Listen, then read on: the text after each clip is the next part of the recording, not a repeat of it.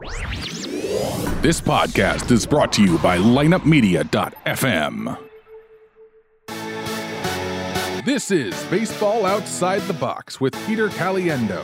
Innovative thoughts from baseball's best coaching minds from around the world. Brought to you by lineupmedia.fm. Now your host, former USA Baseball National Team Coach, Peter Caliendo.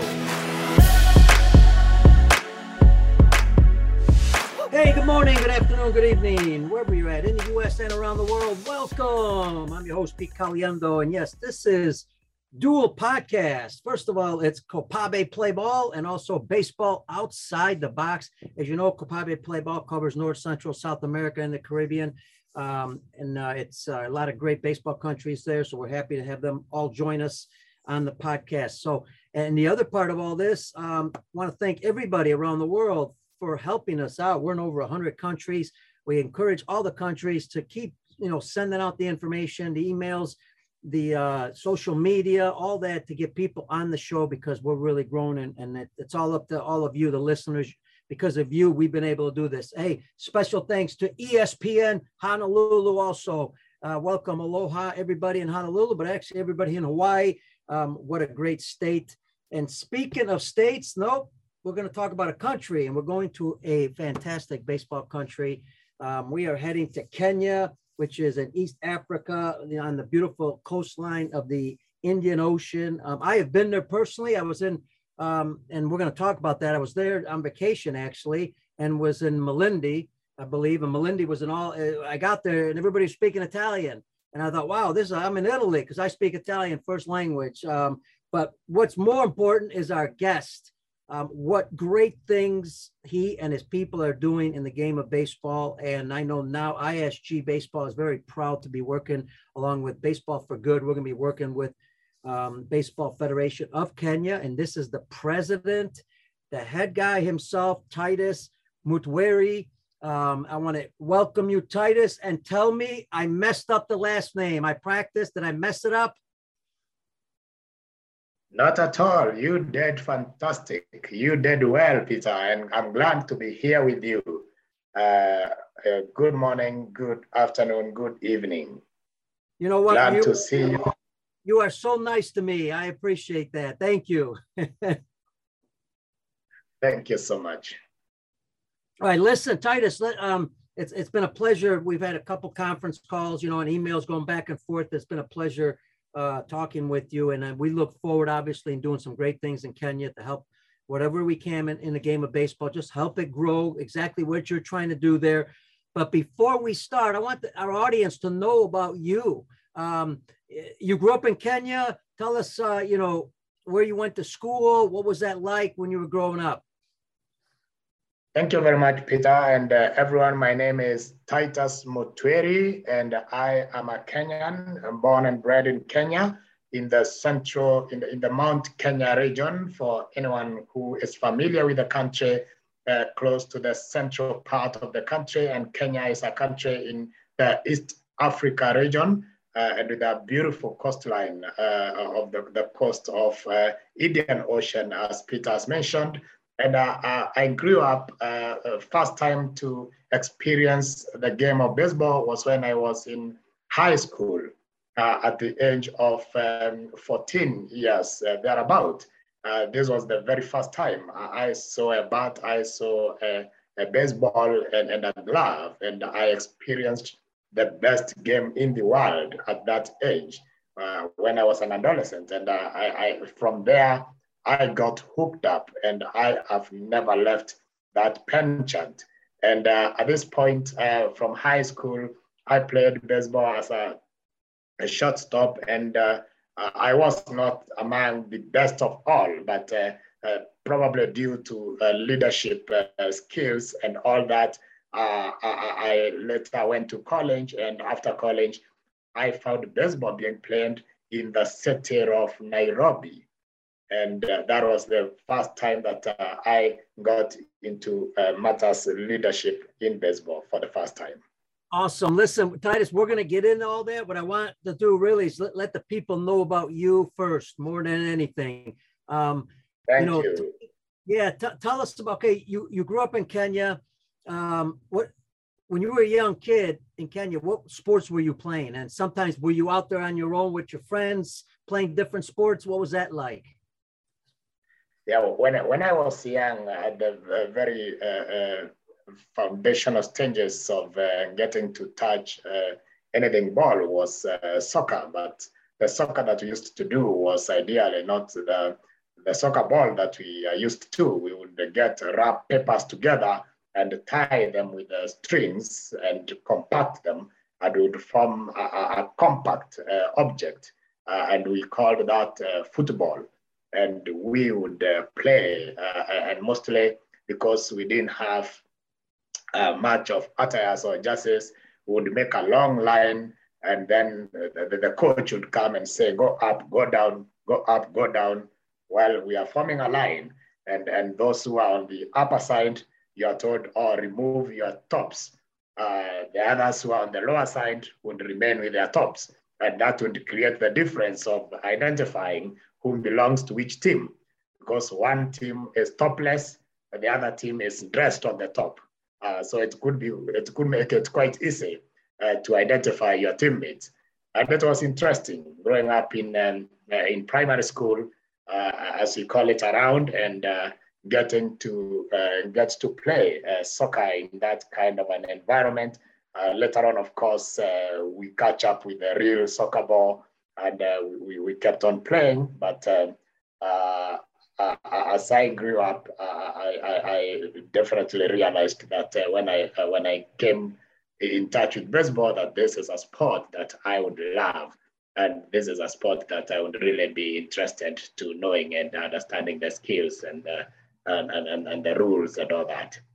Titus, tell the folks, and you're going to see me outside the screen just for a second. I've never done this on the show before, so keep going till I get right back. Tell the folks the things you liked in school. When you were young, tell them about what you liked in school, what you did not like, and then how did you get to college?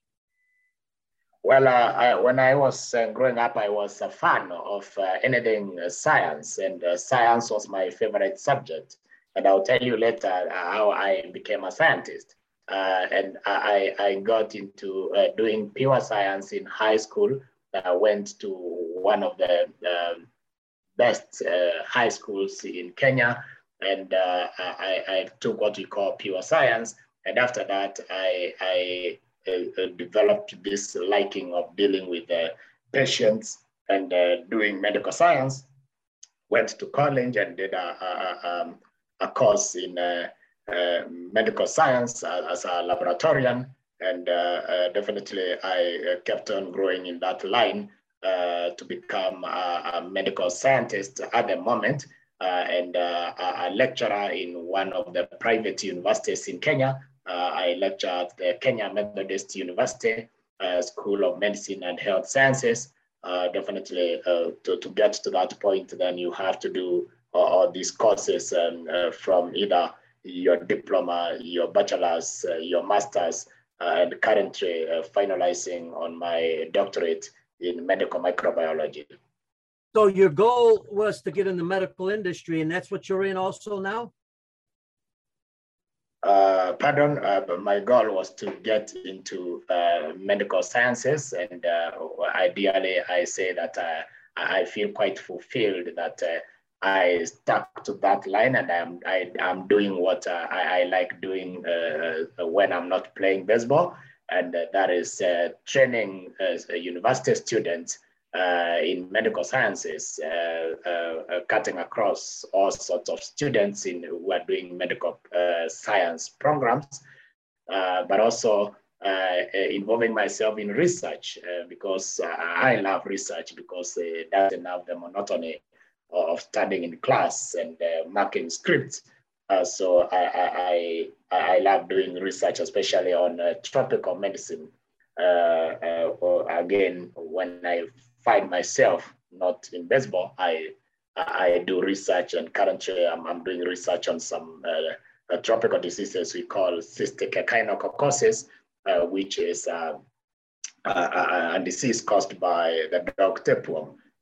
which has inflicted a number of people in Kenya, whereby it grows in both animals and humans, and causing quite a lot of economic losses to farmers because of condemnations of animal organs during slaughter, but also infects human beings. And once a human being is infected to a certain stage, then ideally the only remedy is surgery.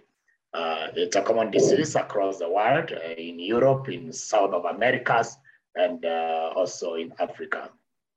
You know, the other thing I wanted to ask you, great things, obviously, teaching, you know, young people some great stuff when it comes to the medical industry. You know, you fell in love with the game of baseball, right? So you continue to play it. One, you still play it now, but two, how did you become, you know, all of a sudden the president of, you know, Baseball Federation of Kenya, which is a big position because it's the head person, you know, for the governing body of the sport? How did that all come about?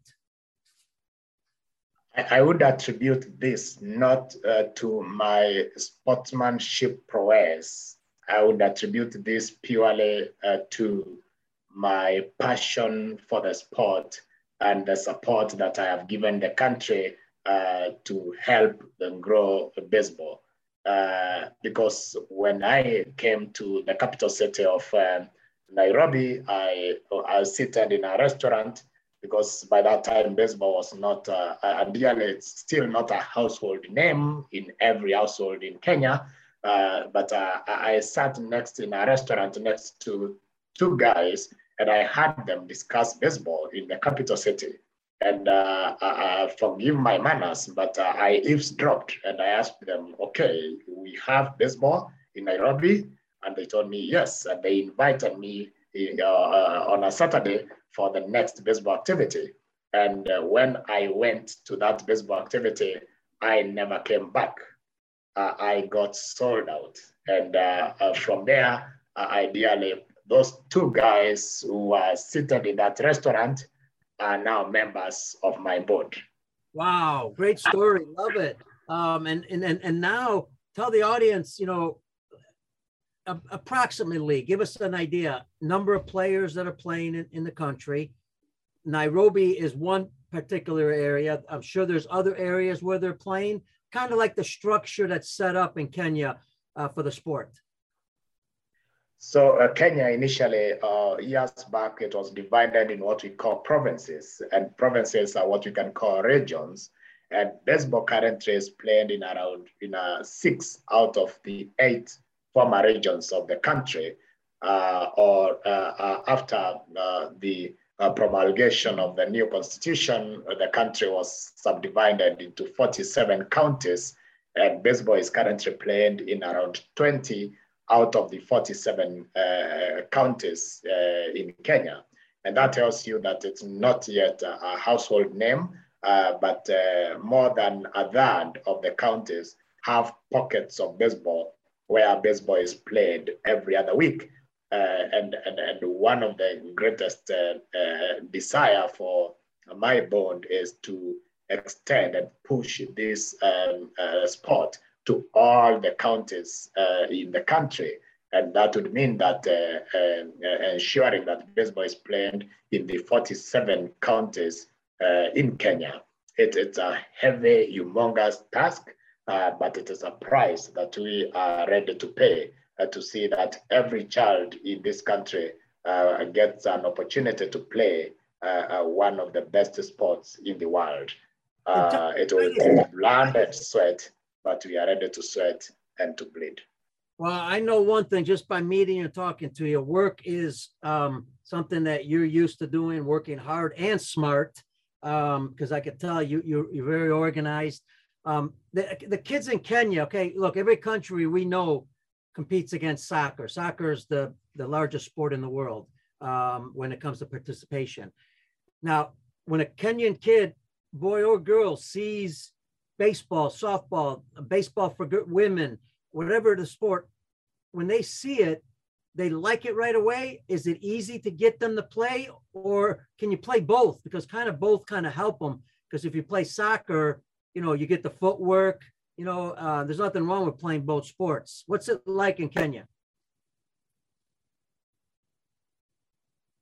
Thank you, Peter. And in Kenya, ideally, soccer is the commonest sport. And you realize that even the kids who come to play baseball have had an experience in soccer. Like today, I've just come from an 8 hours practice session with some kids in the field, and all of them are former soccer players, both boys and girls. They were playing soccer, and I went and introduced to the sport in their schools, and they told me that they would like to try. So the first time they will be playing soccer maybe on a Wednesday, and then come to baseball on a Saturday. But when, as time goes, you realize they have abandoned soccer, and now they want to keep on playing baseball. Wow. There is a challenge because what happens for a kid to get into the soccer field, all what they need is themselves and maybe the shoes, and right. That's all, and gets to play the game. But for baseball, when they come, we tell them, okay, we need this. We need you to have cleats. Yes, we need you to have a glove. We use a number of balls, and we have this wooden or metallic thing that you're swinging the bat, and they find it quite challenging that they need all this to participate. And I've had experiences where my kids come to the field and they see all the others have gloves, and now that they don't have a glove, they feel that they are out of place and they are not able to get involved. At times, we definitely tell them, okay, you've played a bit, now can you lend your friend the glove for some time so that they can also have a feel of it? Of course, because these resources are not available locally, I don't think there is any country in Africa that produces gloves, and so we depend entirely on either imports or donations from friends, either from Europe or from the Americas and Japan. And this, of course, tells you that not every kid gets an opportunity. A number of them are willing, but not all of them get an opportunity to play because of the scarcity of the equipment. So to respond also to your previous question, we have thousands of children in Kenya who are playing baseball. Because each region has got quite a number. 2 weeks ago, we just came from the coastal city of Mombasa for a coastal regional championship, and we had hundreds of children who were gathered there, all of them playing baseball, and that's just one region. So that tells you that if we would go to all the other 6 regions, definitely there would be a lot of baseball sport going on. So thousands of kids in Kenya play baseball, but not all of them have got equipment that they need, the equipment that they need to play the sport. So that's a very, very heavy limiting factor. And because of that, you will find even some maybe who love soccer, who love baseball, remain in soccer because they don't have the tools of trade. Sure. Right now, you have more players than you have equipment. So equipment is a struggle. And I get that. We're on the show notes, folks. We're going to put Titus information in case you want to donate equipment.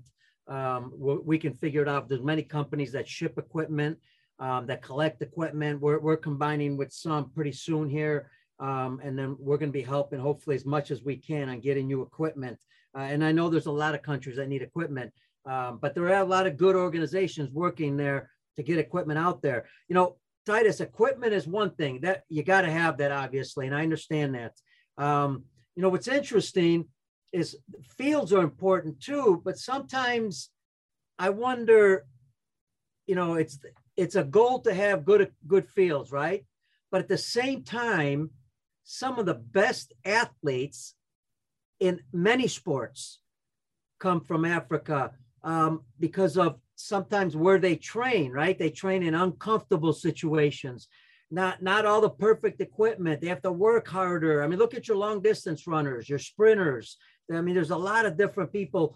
that are competing, your marathon runners. So fields are important, but at the same time, kids can develop kind of faster in some ways when the fields aren't always the best. Talk about the situation in Kenya.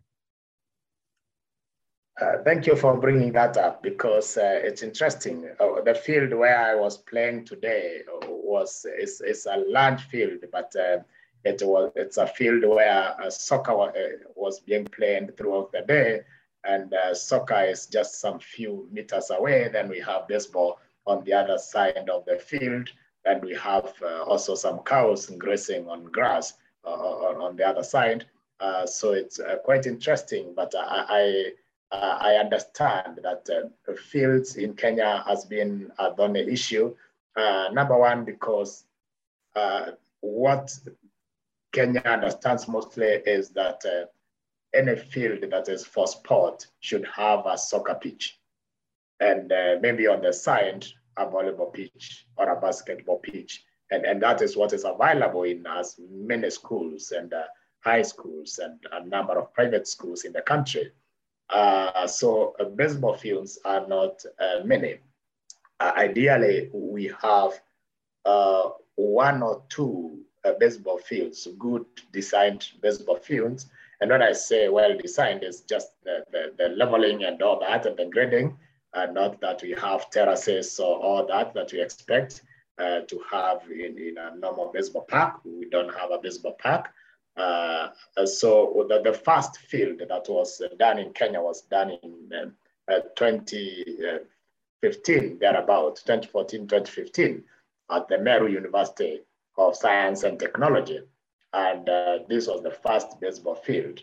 Then later on in 2019, when Kenya hosted the pre-Olympic qualifier, because I may mention this, that when I became president, in 2018, I visited, I got a chance out of my science trips, I got a chance to visit Switzerland, and I went to the WBSC headquarters, and we talked to the leadership there, and later on we bidded to host the pre-Olympic qualifiers for the what we call Zone 5 for East Africa region, and we hosted that in 2019. So we were able to make another field, a temporary field, where we actually converted a rugby pitch to in one of the high schools to a baseball field, so that the countries, neighboring countries, can come and participate in the pre-Olympic qualifiers. So that was the second baseball field. It's now we are hoping to have the third baseball field at the Jomo Kenyatta University of Agriculture and Technology, where we have some expatriates who are working in Kenya from America and North America, in Canada, whereby they are trying to mobilize for funds to see if we can have a baseball field, an international dimensions kind of field at the Jomo Kenyatta University of Agriculture and Technology. They are still raising funds, and we hope that we can have that somewhere in the next few months, because we really expect to have some international events later in the year and moving forward, and we need to have some fields to where we can do that. The fourth field that will come up is at the National Youth Service. We have the National Youth Service in Kenya, and the National Youth Service plays baseball and softball, and we have one field in a place called Naivasha, or Gilgil rather, and we are also following up to see that the management of the National Youth Service help in grading another field in that place. So the development of fields is one of the core legacies that I would like to leave, because without good fields, definitely the kids will not have the experience of what it is like to play baseball in a good setting. But I agree with you, hardships are good, but definitely it's important that we give them a taste of the real game if we can. Absolutely, and I agree with you. You could always train on some other fields once in a while and then jump back on the real good field, you know. and kind of do a combination. I think that's great. And kids, they need a goal, whether it's the national team, whether it's better fields, more equipment, better equipment. Speaking about equipment, I'm going to jump back to the fields in a second, because a very good friend of mine, great coach, Jeffrey Seiler, been all over the world with me.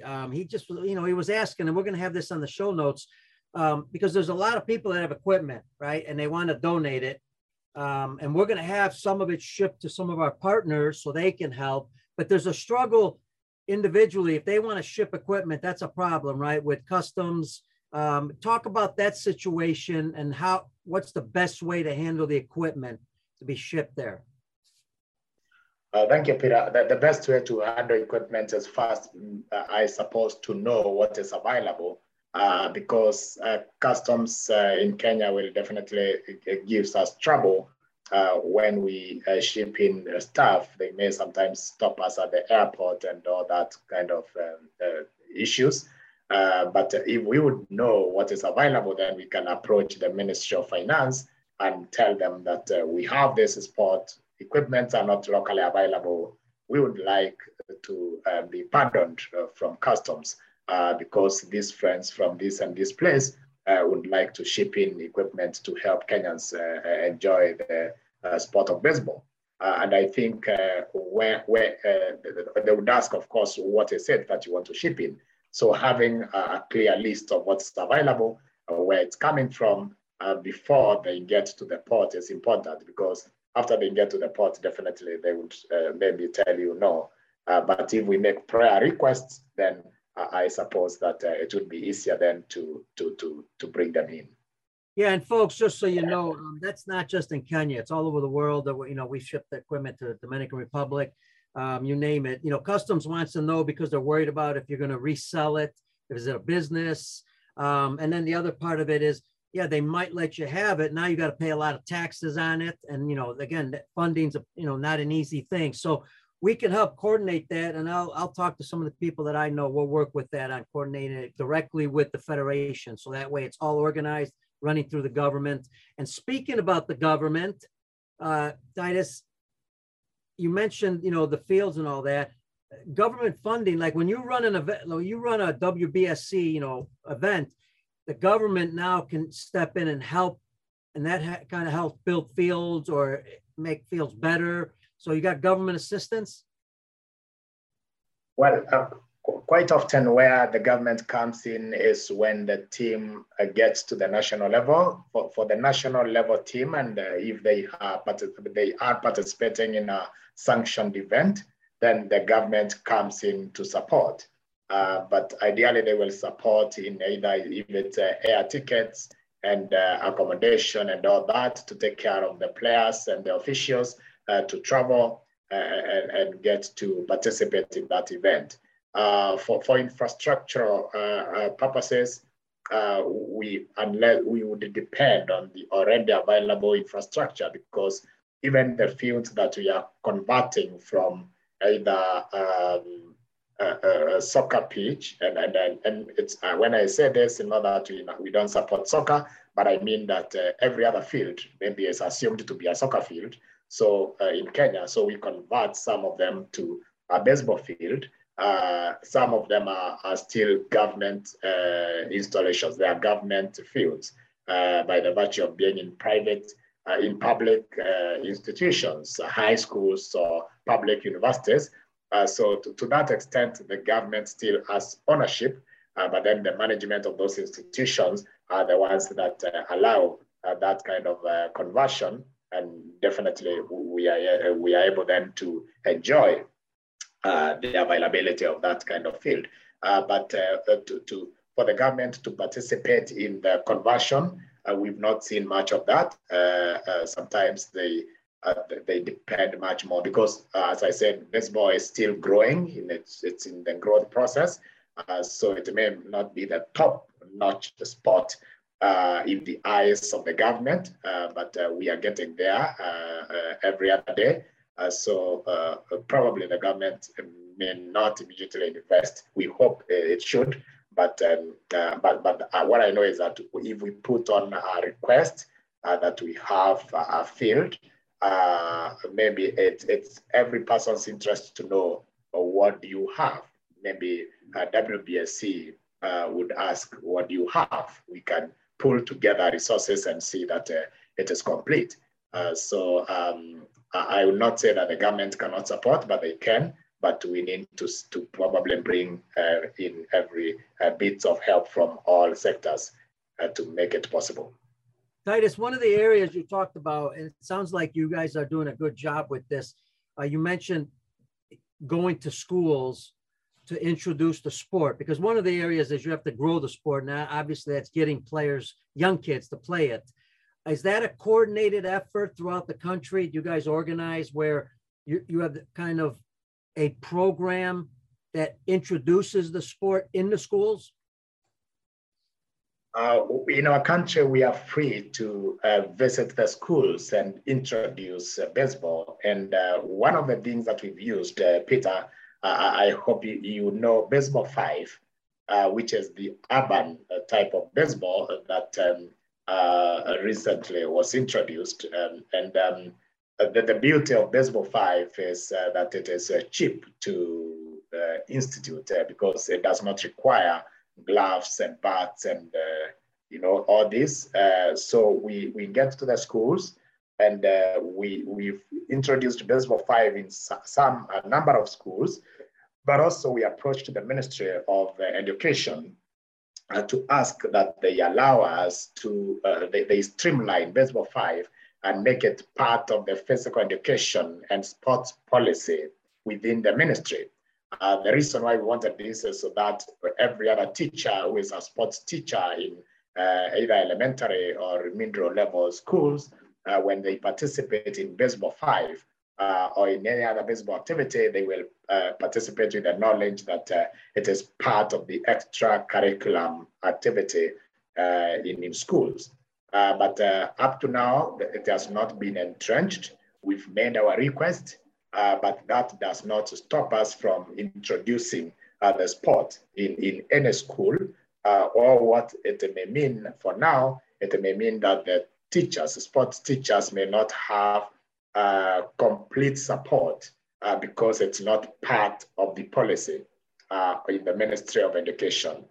But it does not bar us from introducing the sport and helping kids to play. But we hope for a day that it will be introduced in the sports policy and the physical education program of all schools, because when that happens, then it will become a requirement for every school to support the teachers and to participate in competitions. And each school will definitely be pushing to participate in either zonal or regional or national competitions of Baseball 5, and hopefully also later baseball, because we use the route of Baseball 5 because it is cheaper. But then once the kids learn Baseball 5, then with some bit of investment in equipment, then they can also get to Baseball 9, or rather the conventional baseball. Yeah, you know what's great is, one, that they allow you to go into the schools. And folks, so you know, Baseball 5, I hope I know Baseball 5, because if I don't, WBSC will let me go. I've been with them for 20 some years, and Titus asked me if I knew Baseball 5. I hope so, or I'm in trouble. Baseball 5 was introduced, first of all, it came, just give you a little history, it came from the Cuban Baseball Federation. Great idea. The Cubans are always in the forefront of development. It's amazing some of the things they do. And the WBSC has done great things with Baseball 5. And this is my opinion, Baseball 5 is going to be in the Olympics one day. You watch. And folks, so you know what it is. Basically, the name kind of explains it's 5-on-5, but you don't use bats. And Titus mentioned, economically, this is perfect. You just need a rubber ball, and, they bounce it and they hit it with their hand. And there's certain rules, but it's only an infield. And it's so much fun, and everybody touches the ball, and there's progress, because like Titus said, from there, they can go play, baseball now, Baseball 9. You could actually transfer, I'll give you, I think, my opinion, you can actually transfer from Baseball 5 to also keep it Baseball 5 with a bat, because you use a softer ball, it doesn't travel as far. And then you transfer maybe even to Baseball 9 from there, because that progresses to let kids understand the game a lot easier. So fantastic. It's exploding in Africa. I think it's great. It's going to explode all over the world. And in the schools, the kids are going to love it because it's competitive and it's fun. I think you guys are doing a great thing. Go ahead. While you're on that, Peter, while you're on that about Baseball 5, we in Kenya, because I had an interview with WBSC in the media the other day, and they wanted to know how has Kenya made it to entrench Baseball 5 in a system whereby the federations for baseball and softball are different, because in Kenya, we have the Baseball Federation and the Softball Federation. And for me, I am in the Baseball Federation. So Softball Federation is a separate entity. But then now Baseball 5 involves both baseball and softball spirit, so to say. So what we did, and we can check this from WBSC media or website, and we teamed up with the president of the Softball Federation, and we agreed. We came up with a modality of how we can play Baseball 5 together. And now Softball Federation, Softball Kenya picked the Baseball 5 for adults because it's more stronger in the university league. And baseball is quite strong in the communities. So we picked the youth Baseball 5. So we grow and develop, as Baseball Federation of Kenya, we grow and develop Baseball 5 among the youth. And then the Softball Federation develops Baseball 5 among adults. And with that, we definitely allow every other talent from either federations to participate in the national team. And later this month, Kenya is taking the Baseball 5 national team to Dar es Salaam in Tanzania to participate in the first ever African championship for Baseball 5, adult Baseball 5. And we have players from softball and we have players from baseball. We found a way of doing it so that we can work together smoothly. Great stuff, man. That is awesome. Earlier you mentioned we were talking about coaches. Developing coaches at the foundation of a sport is very important. If you don't have good coaches, you're going to lose kids, period. That's as simple as anything, anywhere in the world, doesn't matter where. Now, you lead by example, because you just told me earlier you came from an 8-hour practice. Now, you're the president of the Baseball Federation of Kenya, yet you're coaching also. Who are the rest of your coaches? Brilliant, Peter. One of the things that I realized while leading the federation, one of the things we require, as you say, is coaches who are qualified and well-skilled to transfer the skills to players. And we have been having coaches clinics in Kenya, sometimes facilitated by WBSC. But of course, for WBSC, there are costs and all that, and everyone definitely would incur the same. So they have come to Kenya. Last time was before COVID, and you can tell that that's a while ago. And for coaches, they require continuous professional development so that they can keep on and they can keep up to speed and also transfer the same skills to players. So we realize there is great need for continuous coaching or training of the coaches. And this is an area that we are deficient. Ideally, as a sports manager, I should not be maybe daily in the field because I could probably be doing an administrative work, but we don't have enough capacity. So I need to get there, and sometimes some evenings, I'm packing some of the stuff that the kids will use the following day, and I put them in the car so that I can drop them to the field early morning. And today I had how many players? Around 40-something players in an academy, because I also realized, besides the need for training of coaches, we also need to have systems whereby kids can get trained continuously and in a structured and in an organized manner. So we organize the coaches, but also we need to organize academies where coaches can now get a chance to impact their skills. Now that the schools are done, or not all schools play baseball. So we bring a number of schools together within a community, and then we have a coach, a number of coaches there who then keep on training the kids. So I said, why don't I lead by example? And I started what we call the Maasai Land Baseball Academy. We can find it on Twitter, Maasai Land with MAA and one S.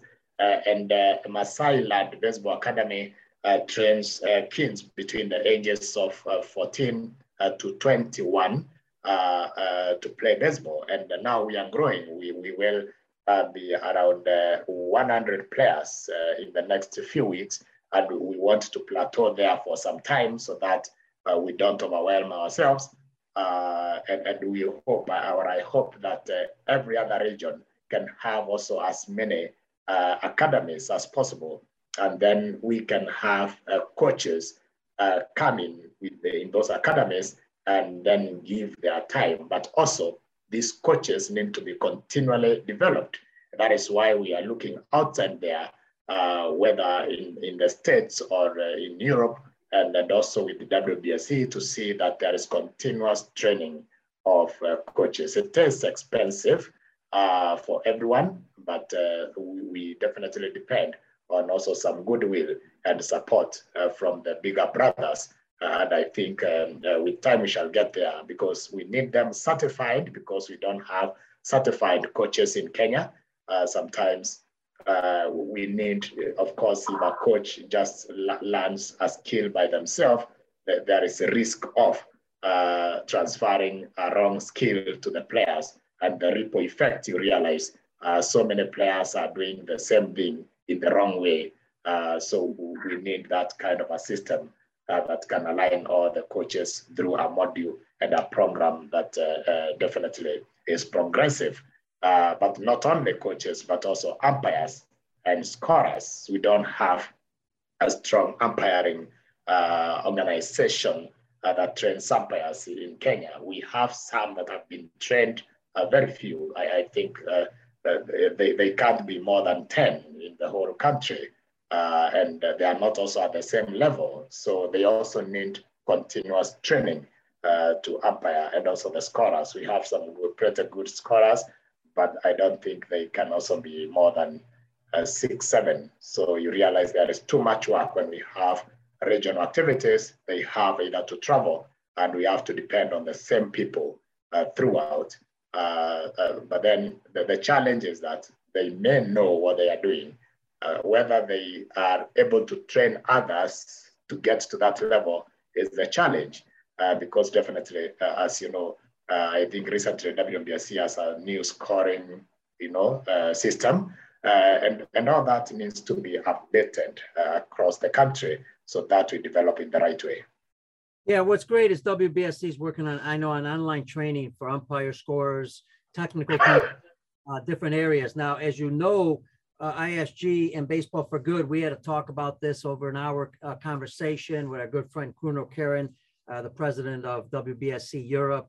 And, ISG and Baseball for Good, we're going to work on a program in December to come out and work with coaches for a whole week. But I know you definitely have to get to the certification level. And that's something that a governing body like the WBSC obviously can work on, because that's more advanced or more consistent, let's say. And we're going to see how much we can do to help, and definitely having that program there. I want to jump to the coaches again. Stay with it, because who are some of the coaches? Are they parents? Are they former players? Who's coaching the kids right now? Thank you for that, Peter. And the coaches are actually former players, mostly. There is a time MLB was doing scouting, but they have stopped. They are not doing it now. And we had a chance to send some few coaches, 3 coaches or so, to the elite camp in South Africa. And some of them definitely have come back with some knowledge, but that was years ago. However, in between, we've had players who have transitioned from playing to becoming coaches. So they coach mostly with the knowledge of how they were playing. And as much as that is okay, also there is the risk. So you only coach as good as you can play, or the skills that you know. So they are former players. Mostly, they are not parents. They are former players. Unless someone like me who has a daughter who is 10, maybe I can get a chance to show her some few skills, although I'm not a certified coach. Yeah, no, and I like that. I see more and more countries doing 2 things. They're going to former players to work with young kids. Obviously, some of the countries are trying to figure out how can we pay these coaches so that way they stay in longer. You know, and that's a goal in the future, hopefully. I know that's not easy. And there's nothing wrong with parents. It's just that, you know, if you've played the game a little bit, you have a step ahead. Now you just have to educate them on the new types of, you know, fundamentals, the skills, the drills, the games, the fun part about practice. I mean, there's a lot of things, obviously, the coaching. Just because you played doesn't mean you're going to be a good coach. But it's not a bad start. And you know, and the other part is, you're starting to see more women jump into coaching baseball too, because, you know, they're a little bit more sympathetic with the young kids, right? Men, sometimes we get a little tough with kids. So I think so I think you're heading in the good direction. Like you said, the consistent training is very important. And here's the next part. You said MLB scouting. I know scouts have been going for many years looking at players. Tell us about why kids in Kenya make great baseball players. What's their physical skills, mental skills, whatever it may be that makes them, because, you know, it's a game of, and you know well, because you played it, it's a game that you fail a lot of times and you have to know how to deal with that. Other sports don't have that failure, high level of failure with the young kids. So what's so special about Kenyan kids? The most thing that comes top of my end is the resilience of the Kenyan child. Number one, mostly because, not in a bad way, but because also there are some hardships that are within the system of their growth. I will say that sometimes there are some children who come to play because they really want to play, and it's something that they want to do in their life. There are some other kids who come to play because there is too much pressure and they find a safe space in the field. And sometimes as a coach or an administrator or a sports leader, we need to realize that very early, because we need to help this child achieve their goals. And if they have come looking for a safe space, we must ensure that in playing baseball, we create that environment that is safe. But still, we work with parents so that parents can understand that their children are safe where they are and they need to support them. The challenge is many parents don't know baseball at all. They never heard of it when they were growing. So they are hearing about it from their children. So it's their children who are telling them about this American pastime. And they get to learn it together with their children. But their children learn it more because they are playing. The parents probably have not been to the field, so they just listen to stories. What is important for us is that resilience of the Kenyan child. We need to keep it moving, whether they have come because they are looking for a safe space, or if they have come because they feel that they are passionate about baseball. We need to accommodate all of them and see how we can support them to achieve their goals. Now, this burden is left to us, either as coaches or as sport leaders, because sometimes we don't have every resource that we need to support that child. If we do not support that child, we will lose them on the way. And that is what pains me most, that there is a child who is looking for a safe space, a better life, or a comfort place, and they find it in playing the sport of baseball, for instance, and they're not able because of few challenges, either lack of equipment and all that, but also the coaches, like the coaches that I have in the academy, of course, I have to cater for their transport because they are volunteering. They don't charge to come, but then definitely I have to recoup their transport costs and all that. Yes. And now here I have 40 kids who are in the sport. It's an academy that I launched. So sometimes I need also, they have been there for 8 hours today. At some time they will need to get a fruit and eat some meal. And this cost definitely, again, comes over to the person who has the vision of that child.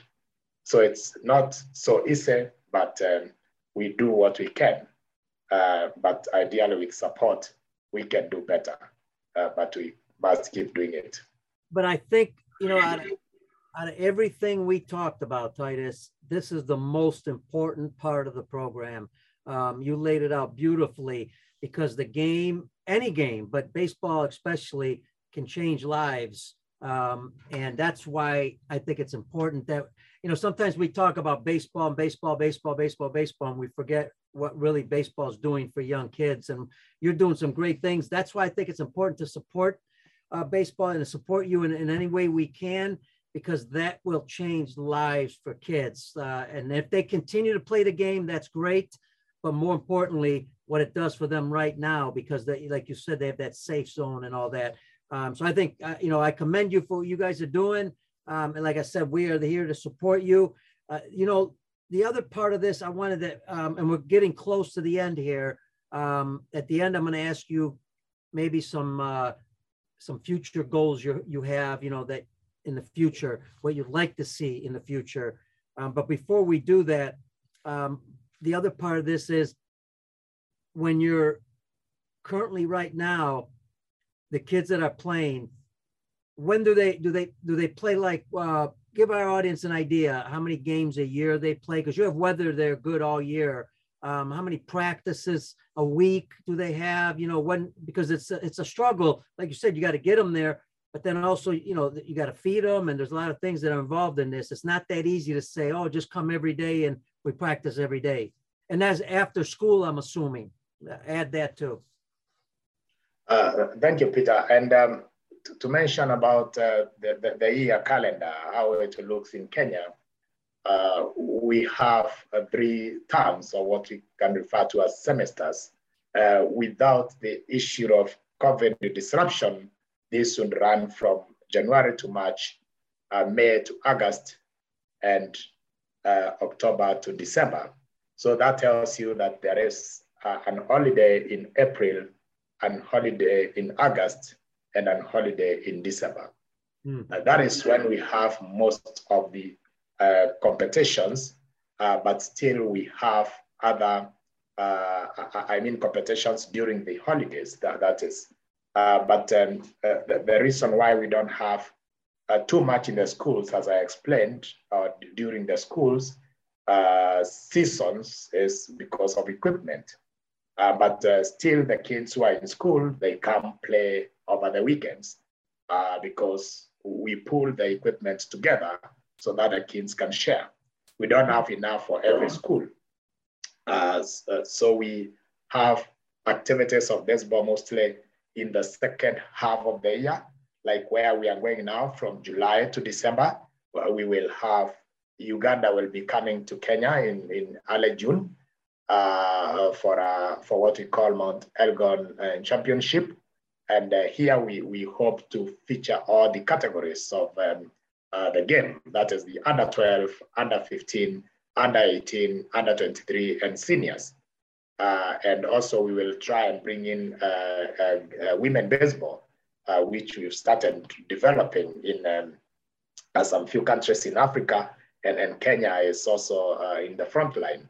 Actually, just some few, when we went to the Coastal Tournament 2 weeks ago, we had women, girls under 17 playing fantastic baseball. You can't believe it.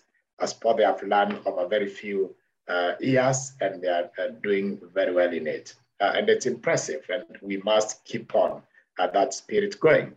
Then thereafter, in the remaining part of the year, we will have a national league, which will run somewhere from July thereabout all the way. And later in the year, after the National League, we will have what we call the National Jack Robinson Championship, which is done by the adults, or rather the senior baseball players. And close to the end of the year, hopefully in December thereabout, we should have an East African region championship, whereby we hope we bring in other countries like Tanzania, Uganda, and now we have the East African community. They want us to loop in all the other countries.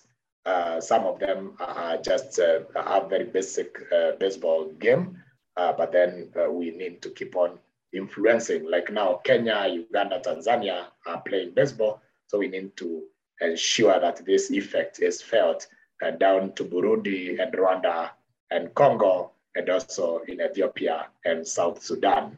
And South Sudan has also been doing some bit of baseball, but we need now to make the whole region complex, united, and then we are able to have competitions at that level. And that will help the growth of the sport in Africa. Awesome. What great stuff you guys are doing. And finally, Titus, and then we'll let you go. You've been great. This has been outstanding. Great remarks on Facebook. That's not even counting Twitter and LinkedIn. Your dream, finally, the ultimate dream, baseball there. What's your ultimate goal? What would you like to see somewhere in the future?